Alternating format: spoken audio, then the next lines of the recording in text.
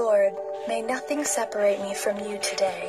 Teach me how to choose only your way today, so each step will lead me closer to you. Help me walk by the word and not my feelings.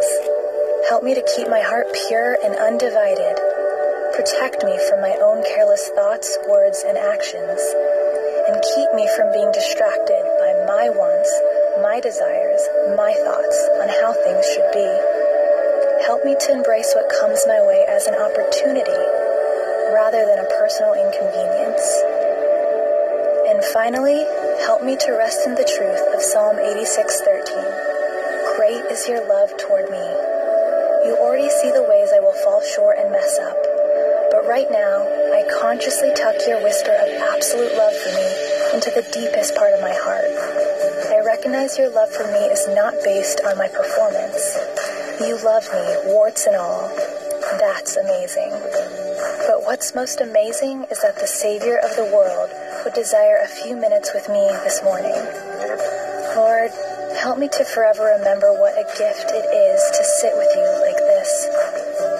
Amen.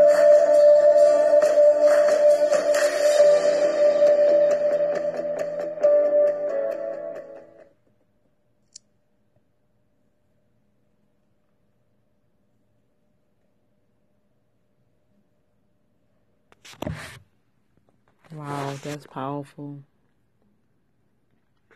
Father, I thank you, Lord God, for this day.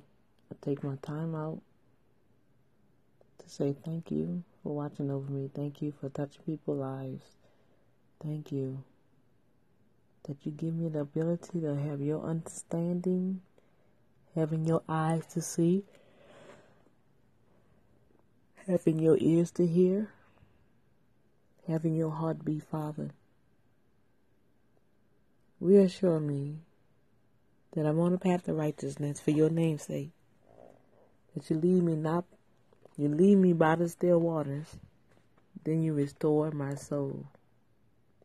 Though I walk through the valley of the shadow of death, I'll fear no evil, for thou art with me, thy rod and thy staff shall cover me. Amen.